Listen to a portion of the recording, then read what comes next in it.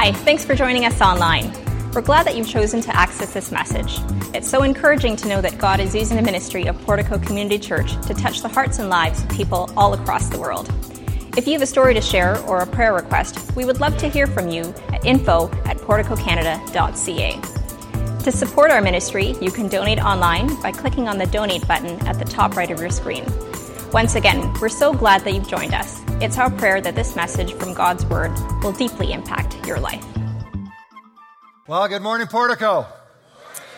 Great to have you here today. Welcome those of you that are online and those of you in the overflow today. It's so good to have you join us. Well, let's jump right in. Get your Bibles out. And we're going to go to Exodus chapter 19. And if you have not yet downloaded our church app, I would encourage you to do that. Not only can you follow along and take notes, you can see the Bible references, but as a bonus just for you, whenever we do a push notification, you get notified if there's traffic in the city, if we're delayed, if it's snowing. Not going to snow today. I think we're pretty safe on that one. But here's something we are doing, by the way. Last week, we started a series of 4 little quick community surveys. They're coming out from our elder board. And so we sent one last Sunday. You can still participate. You can go back, fill out that one question survey. We'll push another one out over the next 4 weeks. And we just want you to respond. We're trying to sample a little bit of your experience at Portico, some of the things you're going through. But don't do it right now. Not while I'm talking, okay? Everybody good? All right, let's get our Bibles. We're going to go to Exodus chapter 19, and we're going to, season 3, episode 1, we're at Sinai. We're calling it the Sinai Rest Stop. Israel is camped at the big mountain. And so we're going to look at why is this going on, what's taking place here. Now, how many of you have a real favorite summer activity that you enjoy doing every year? It's your vacation activity? Just me, all right? So here's something growing up. You guys know a little bit if you've been around the church for a while. This is what you do know about me as a child.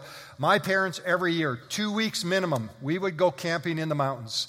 Dad had this 9x12 green canvas. I think it was an Army surplus tent that we used to have. Load up the cart, 6 kids, 2 parents, a dog, and we would go camping. I mean, we just moved the neighborhood out to the mountains. And we would all fit into this tent. We had the Coleman stove and the lantern, you know, the white gas stove. Some of you remember that. You're going, what? Lithium batteries, Doug.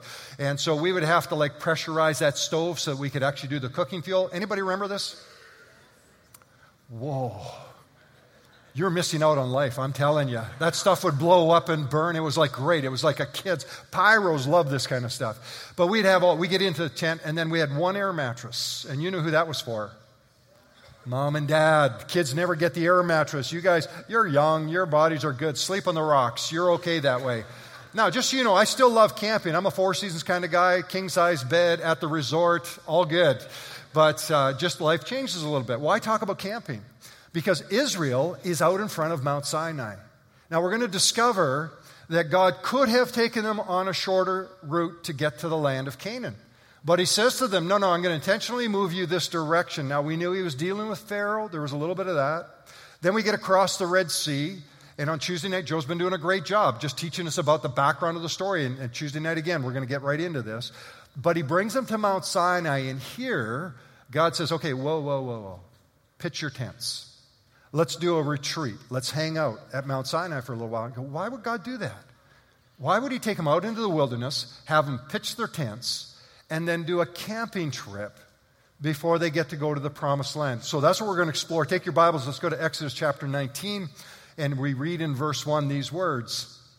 On the first day of the 3rd month, after the Israelites left Egypt, on that very day, so we're 3 months in, on that very day, they came to the desert of Sinai, and there they set out after Rephidim, and they entered the desert of Sinai, and Israel, here it is, and Israel camped there in the desert in front of the mountain. So they're in the desert camping in front of the mountain. And immediately you have to go, God, what are you doing? Why would you do this? Now I got a question for you. What immediately comes to your mind when you hear the words Moses and Mount Sinai?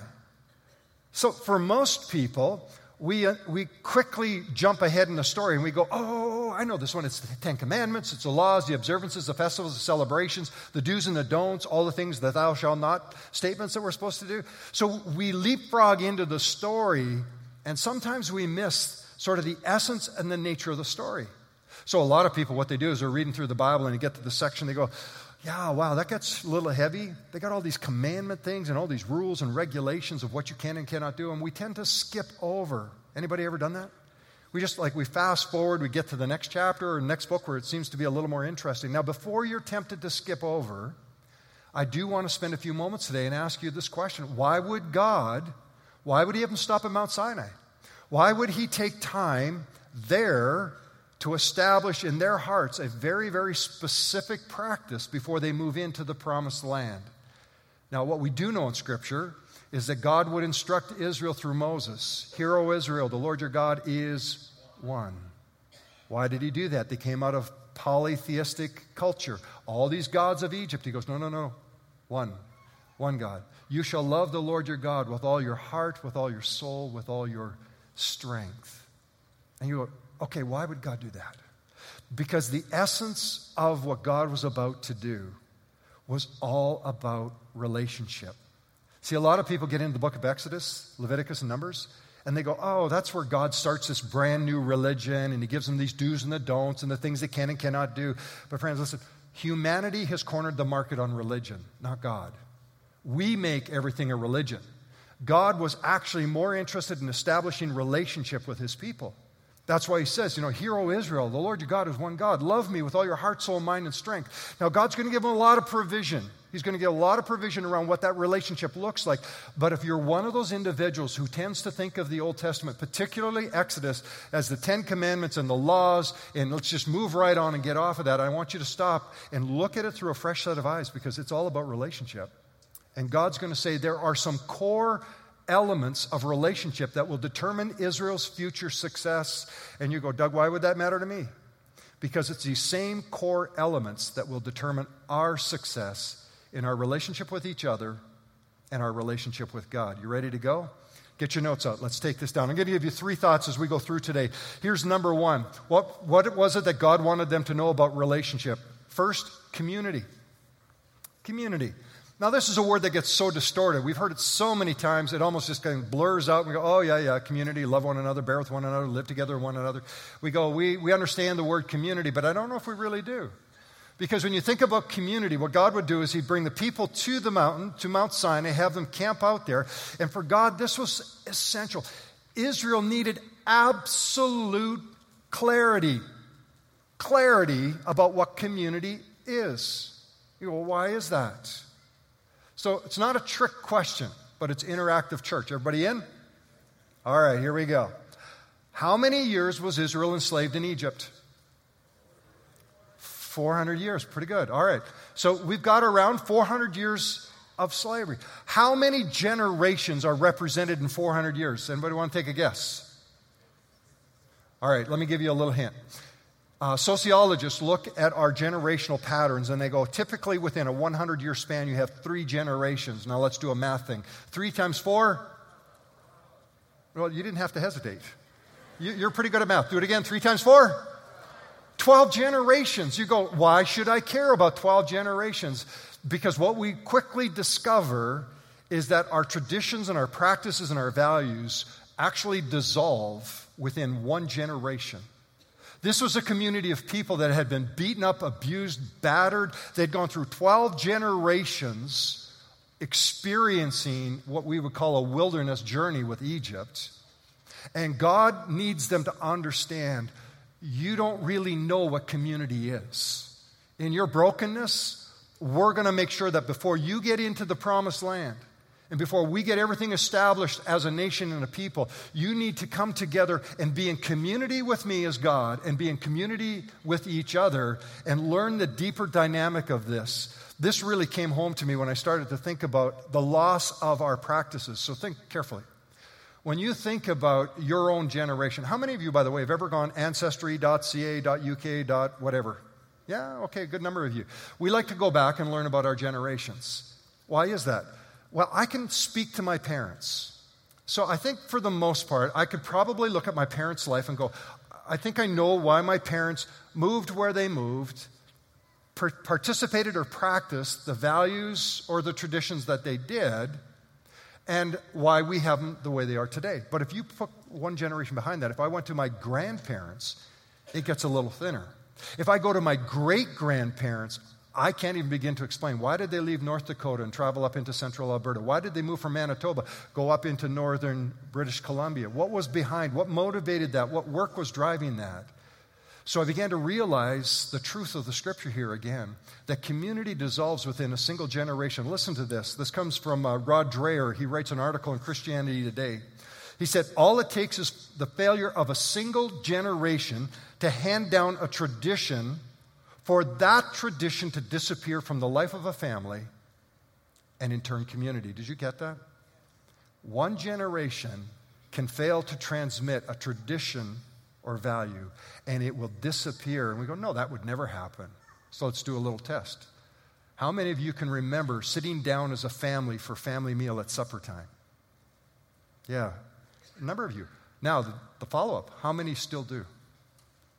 See, something happened. I remember in our family, in our home, Mom and Dad, every night, it was like, no, everybody's at the table. We would sit around, we would talk about the day and the events and everything that took place. And then this wonderful little appeal was always in the background. It was called a television. And so as kids, we'd be going, oh, can we please watch TV? And we go, no, we're all going to have our meal together. And of course, we'd be waiting to go watch TV. And then somebody came up with the ingenious idea of those metal folding tables called TV trays. Aren't they wonderful? They were a gift straight from God. Because now we could beg our parents. We could still be eating as a family around a table with a TV at the center of the conversation. Wouldn't that be good? We're all tracking. We understand what happens there. How many of you now eat as a family, or are you in front of your iPod, your iPhone? You're distracted by something. It's great family meals. We're all like, oh yeah, look at that. We don't even know who's at the table anymore. One generation, Rod says, we lose our culture, our traditions, and our values. God understood something. Israel had wandered, had been abused, had been beaten. They were so disillusioned that within 12 generations, for them to say, we know community, God goes, no, you don't. No, you don't. You don't know what it is to truly love one another, to be there for one another, to be in relationship with each other. You have to understand, and I'm going to build this into you. I want to show you a little bit of a graphic. God gave Moses some specific instructions about the layout at Mount Sinai. Have a look here at how the tribes are set out and what takes place when they come to Mount Sinai. At the very center of this graphic, anybody see where God is? You're looking for his face. It's not there. That's not him on the mountain, by the way, going, oh, there's my people down there. Down in the very center, you see where the smoke is rising up from the tabernacle? That's the presence of God in Israel. And where is it? At the very center of the camp. And God's amazing. God's amazing. You know, we always think Exodus, 10 commandments. Watch carefully. God actually instructed Moses. He goes, hey, I've got a site development plan for my people. I'm into neighborhood planning. I want you to put the tribes to the north, to the south, to the east, to the west, and then some of them are serving. The Levites are right in the center serving. So God's at the center. So no matter where you walked in the community, God was always at the center of your life. There's some power in that statement, isn't there? So when you look at this, he gave them a visual reminder because he understood that our memories are short. How many of you have short memories? You don't believe me. What did I preach 2 weeks ago? See, case in point. So God says, I'm going to give you a visual reminder so that you can see it. Every time the tabernacle moves and sets up, you people sit around this, and they do this. And do you notice at the bottom left-hand corner, coming down into the diagonal of the screen where Reuben and Judah are, does it look a little bit longer or elongated in the encampment? What does that look like to you? What does that whole picture look like to you? A cross. So what was God doing? God at the center, foreshadowing for his people. You're encamped in the shape of a cross. There's a day coming when Jesus will be here. God will be at the center of the cross. I will be there for you. No wonder when Joseph had the angel make the announcement, you shall call his name Emmanuel, which means God with us. John, a close follower of Jesus, was so connected in this, tied into the story. And he said, and the Word became flesh and made his dwelling among us. The power of what God does in community. Friends, don't miss this. Exodus was not about establishing a religion. It was about forging a relationship. And God does this all the way through the scripture. So the Israelites and those who would become followers of Jesus would see the big picture. This was God at work. Exodus 19, it's in your notes, verses 3 and 4. Moses went up to God and the Lord called to him from the mountain. And he said, this is what you're to say to the descendants of who? Jacob. Why did he call out Jacob? Abraham, Isaac, and Jacob. He goes, in case you've forgotten, you've got history. And what you're to tell the people of Israel, you yourselves have seen what I did to Egypt and how I carried you on eagle's wings, and I brought you to myself. That's God. That is God building relationship, calling us into community, and ensuring that we understand the very essence of what our life is to be. Like Paul would write in Ephesians chapter 1, verse 5, so that we now understand. God decided in advance to adopt us into his own family by bringing who? Okay, just a minute. We just read back there in Exodus, God says, I brought you. Paul now says, hey, God is bringing us to himself through Jesus Christ. This is what he wanted to do, and it gave him great. Does that sound like religion? That sounds like a relationship to me. It says it gave God great pleasure to do this. He was so thrilled to be able to do this, and he purposed and he planned to do it. So God wanted to make sure that Israel understood everything I'm about to do. It's not about the laws. It's not about the religions. It's not about the observances. It's about a relationship that you'll love me with your heart, soul, mind, and strength. And for those in the future who will come to him through Jesus Christ. It gave him great pleasure so that we could be in relationship with him. Friends, why do we follow God today? I don't do it so that I have to follow a schedule and a routine and a bunch of disciplines in my life. I don't need that. You don't need that. I do it because God brought me to him. God brought me to himself. And he did it through Jesus Christ. And he goes, Doug, your sins are forgiven. Your past is cared for. I purpose to do it because it gave me great pleasure. Now be in community with me. And to the rich young ruler, he said, what? Love the Lord your God with all your heart, soul, mind, and strength. And love your neighbor as yourself. That's a whole lot of community. And that's a whole lot of relationship, isn't it? There's a second word that I want to get into here, and it's the word covenant. The word covenant. The entire relationship between God and Israel was going to be founded upon a covenant. So we need to dig into this just a little bit deeper because it's going to be a brand new day. They're going to experience community, but God says, so that you know the basis upon which this community is built. So what God was saying, your community with me and your community with each other, we're going to build it on the basis of a covenant relationship. In your notes, Exodus chapter 19 and verse 5. Here's what we read. Now, if you obey me fully and you keep my, what's the word? Covenant.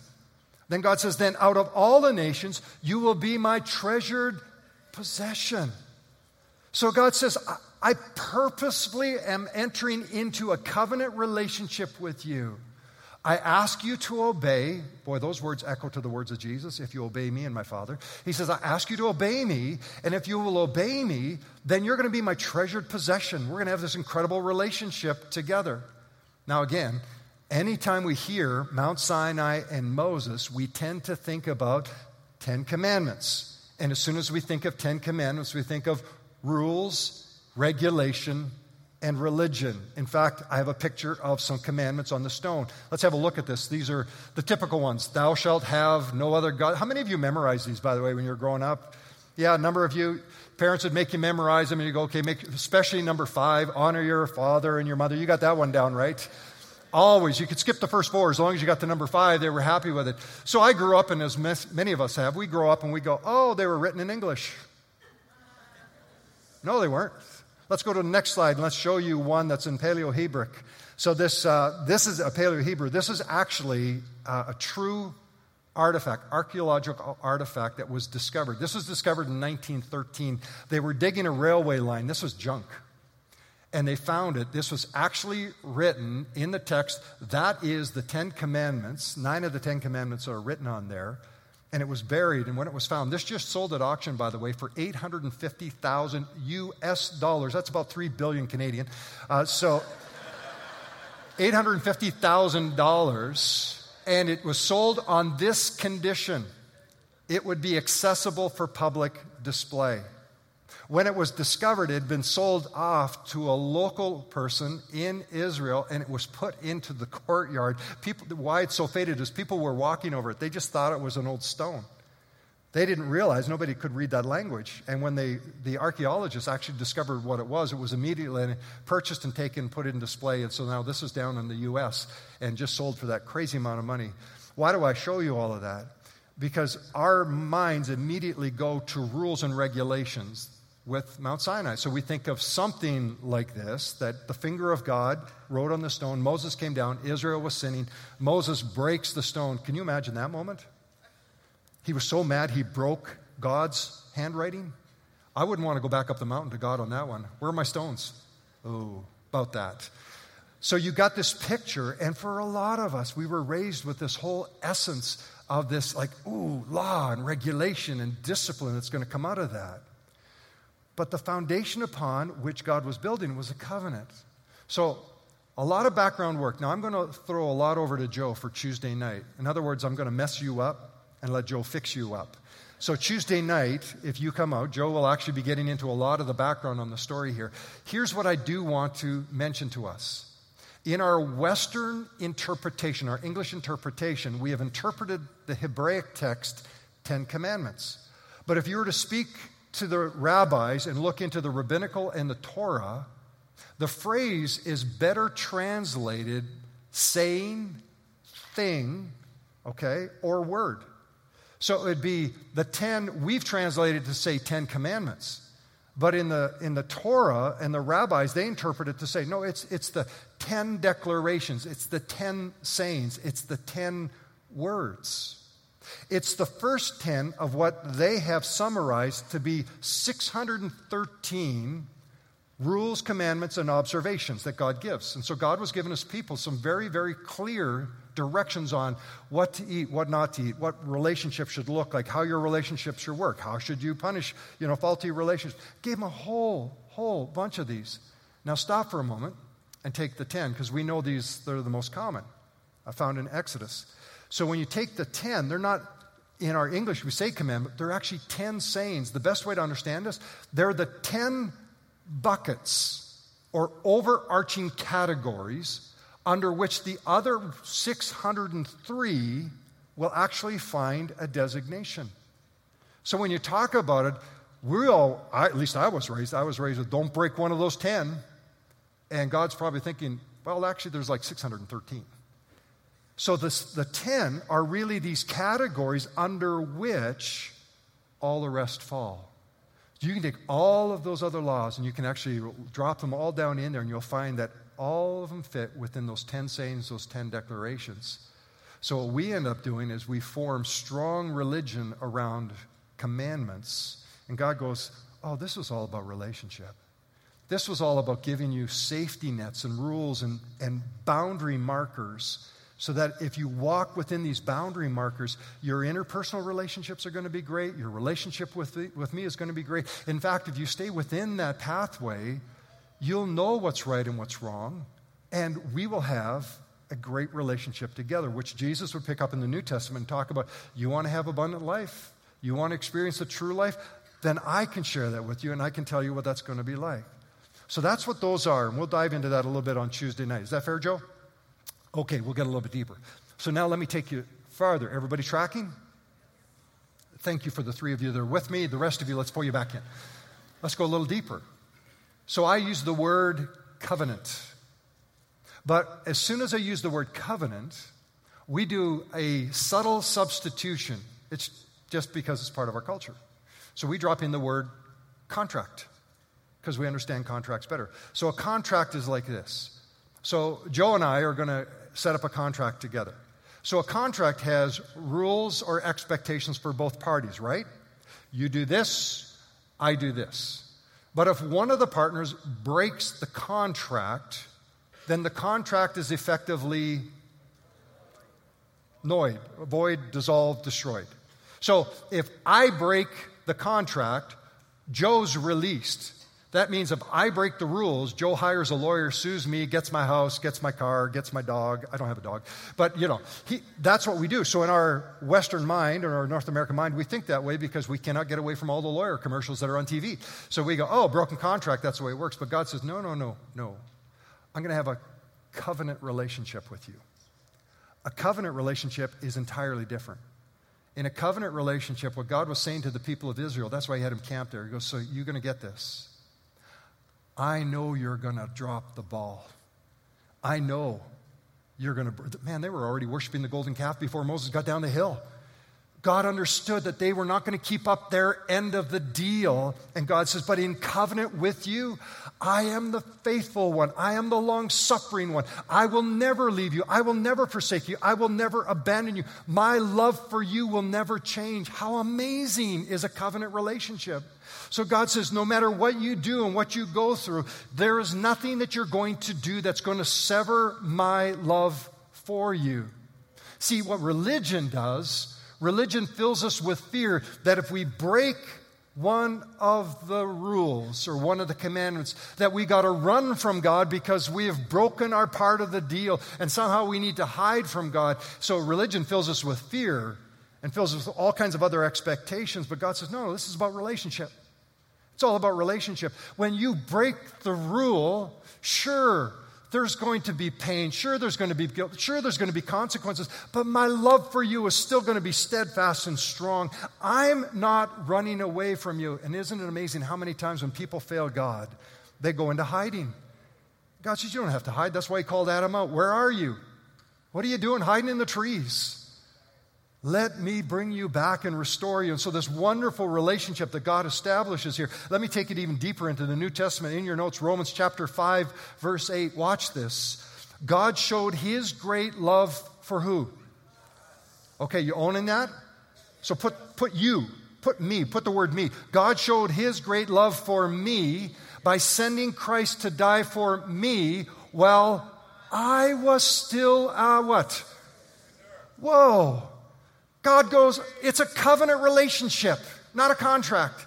So if you're sitting there measuring the depths of your sin and the magnitude of your sin and the number of your sin, God says, listen, all I want you to do, repent of your sins. Tell me you're sorry for your sins. Trust in my Son, Jesus Christ, and I'll forgive your sins.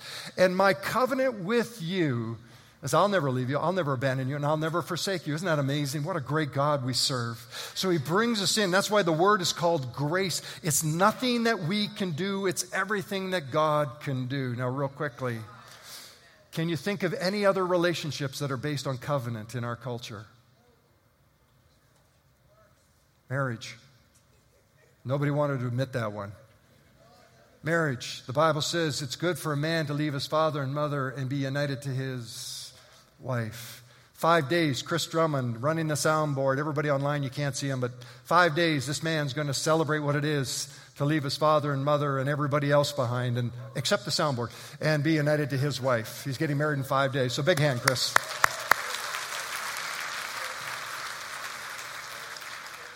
Interesting thing, the number of marriages we do today, we still embed the words of a contract rather than a covenant. We put prenuptials together. Why do we do that?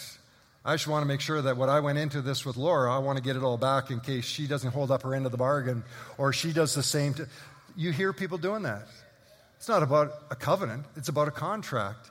I can't begin to tell you how many times that I sit with couples and they want to alter and reorder the words of the marriage vow to make sure that there's an out in there. And God says, no. I'll tell you what the out is. You're dead. That's pretty clean, right? Now, sin and brokenness and, distortion, and so there's lots of grace and lots of redemption, and people get remarried, and so we embrace everybody and we move on because that's God's deal. We don't do the judging, that's His. But God says, if you're choosing to marry, it's a covenant relationship. I'm sorry, women, you're stuck with the guy. That's just the way it is right now. But that's a covenant relationship. And if we really understood that, God says if you lived in covenant in your marriages, you would be a light to this world that would remarkably reflect the wonder of the grace of God. Is that not true? There's another relationship that's really based on a covenant as well. Anybody want to take a shot at this one? Parenting. And you're all going, oh man, really? I thought I could get rid of them at 18. No, a parenting relationship, what is that all about? Parenting out of this relationship of love between a man and a woman, children are coming. We know that they're a gift from God. We are stewards of that. And so parents, what do? We love our kids unconditionally, even when they do things which disappoint us. We don't change our love for them. Why do we do that? Because we have a Heavenly Father that has loved us the same way as we love our kids. We stand there and we support them and we embrace them. And even when their choices don't make sense, we go, it's okay. I'm still going to love you because this is a covenant relationship. Everybody good? Kids in the room? Man, have you got some power when you go home today. All right, number 3, let's write it down. So God was teaching Israel what it was to be in community, what it was to be in a covenant relationship. Here's the third one real quickly, identity. God wanted these people to know you've got a brand new identity. Exodus chapter 19, verses 5 and 6. God said, although the whole earth is mine, you will be for me, what does it say? Read it out. A kingdom of priests and... Wow. Okay, I want to pause. A kingdom of priests and a holy nation. These were people who had been enslaved, mistreated, abused. Family members had been murdered. They had just finished grumbling all the way through the last 3 months on the way to this spot. They couldn't see what God was doing, and yet God makes a declaration over them. He goes, I want you to understand you're going to have community, you're going to be grounded in covenant, and you're going to have a brand new identity. You will be for me. This had been something God had already foretold through Abraham, and he said, I will make sure this happens. And he was stamping, he was imprinting all of these people with this brand new identity, because when they got into this new promised land, it was filled with cultures and people that were anti-God and everything about them. There was wickedness and evil, and God says, I want to make sure that you understand something. You will not be the people you used to be. You're not broken. You're no longer the ones who are the wounded. You're no longer the ones who are the forgotten ones. You are going to be the chosen ones. You are going to be the powerful ones. You are going to be the called ones. You're going to be the ones whose God is in your midst. That's the power of identity when God steps into the story. We talked about this a number of years ago in a series. Let me take you back into a verse that's so important for us. We just did this in our Life Journal readings this week, Ephesians chapter 2. Here's what it says in verse 4, but because of his great love for us, God, who is rich in mercy, made us alive with Christ, even when we were dead in transgressions. It is by grace that we have been saved. And if you were to take Ephesians and pull out the words that describe who we are in Christ, here's what you would get in the first few chapters of Ephesians. God says, you are loved. You are chosen, you are forgiven, you are adopted, you are restored, you are changed, you are empowered, you are included. God goes, that's what I've done for you. You didn't do anything. I did it all for you.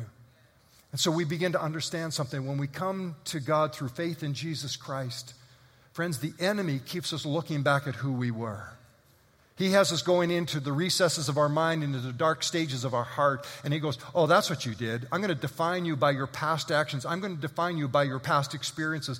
I'm going to define you by your woundedness. And God goes, no, I'm not. I'm going to look at my son on the cross, Jesus Christ. I'm going to look at the power of the Spirit that raised him from the dead, and I'm going to look at you, and I'm going to call you loved, and I'm going to call you forgiven, and I'm going to call you adopted, and I'm going to call you chosen. Now, don't misunderstand me. You can't do anything to earn this. You can't work for this. God says, done. I did it through my son, Jesus Christ, because here's what God knows. If we try to do it on our own, we will trip up. How many of you have failed? In church, people, hands up. We've all failed. And God knows we're going to trip and we're going to stumble. And he goes, that's why Jesus does it all. He's seated in the heavenlies at the right hand of God, ever interceding for us, because he knows we're going to blow it. He knows.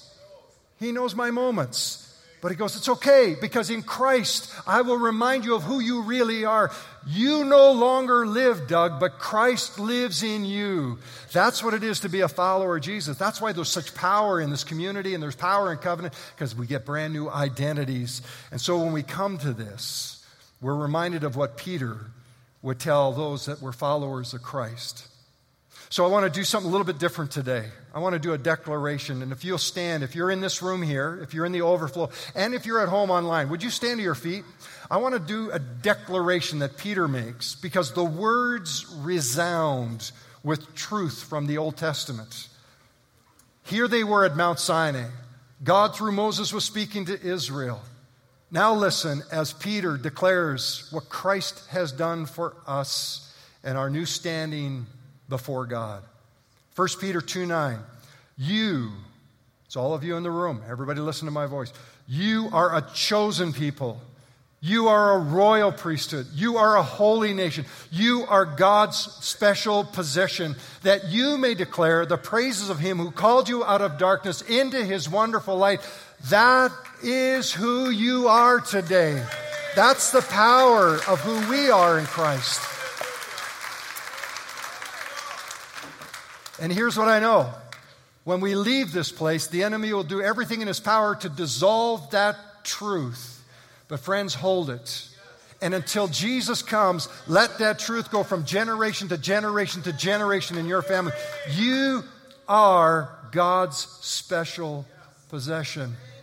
Boy, I don't know about you, but when my parents would come home and do something for me and they would give me something special, I was like, ooh. In fact, just before I came into service, one little boy was at the back by the Atrium Cafe, and he had a little transformer car. And he would open that car up and show me the transformer image that would come out of that. And his mother goes, that car is not going anywhere. That's his special possession. He holds on to it. We all had a special car, a special toy like that, special doll. God goes, you're mine. You're mine. I've got you in my hand. You're not going anywhere. Father, this morning, may the worship and the truth of this word resonate in our spirit as we sing our praise to you. In Jesus' name, let's worship together. Friends, hold this today. You are God's special possession. You. And for some of you, you're doubting that right now. In your mind, you're going, no. How can that be? Because I know my life. Yeah, I know mine too. And if it was based upon my track record, I wouldn't count. But it's all on Jesus. And if we keep Him at the center and we keep our eyes fixed on Him, what a life. What a life we get to live. And if you're in the room today, and maybe you're wondering, how do I enter into this life? What does this look like? Well, the Bible's very clear. It's very simple. He said, believe in your heart, confess with your mouth that Jesus is Lord. So you believe, you confess, you trust for the forgiveness of sins, and Jesus goes, welcome to the family. And from then, He's at the center. All your past, He's already paid the price for your sin. He's just waiting for you to sign up. And around here, we talk about saying yes to Jesus, and I would encourage you, do that. Make Him Lord of your life today. Would you do that? Let's pray. Father, this morning I pray that those of us that have already declared our allegiance to Jesus and we're trusting You because You paid the penalty for our sin. You forgave us. You gave us new life. Again, today we are reminded we're Your possession, and we thank You for that. But I pray for the many that maybe for the very first time this morning they're going to say, yes, Jesus, I believe You are the Son of the living God. You paid the price for my sin, and by the power of God, not only were You crucified, but You're raised back to life. And because of that, there's nothing I need to do but to trust in You. And so today, I choose to trust You and say yes to You. And Father, I pray that those that pray that prayer, together we will rally around them, help grow them, and walk with them. So whether online watching, whether in overflow or in this room, Lord, no matter where we are, Your Spirit is with us, and we're now Your children. And You call Abba, Father, through our hearts. And we pray it in Christ's name. And everybody said, God bless you. You may be seated this morning.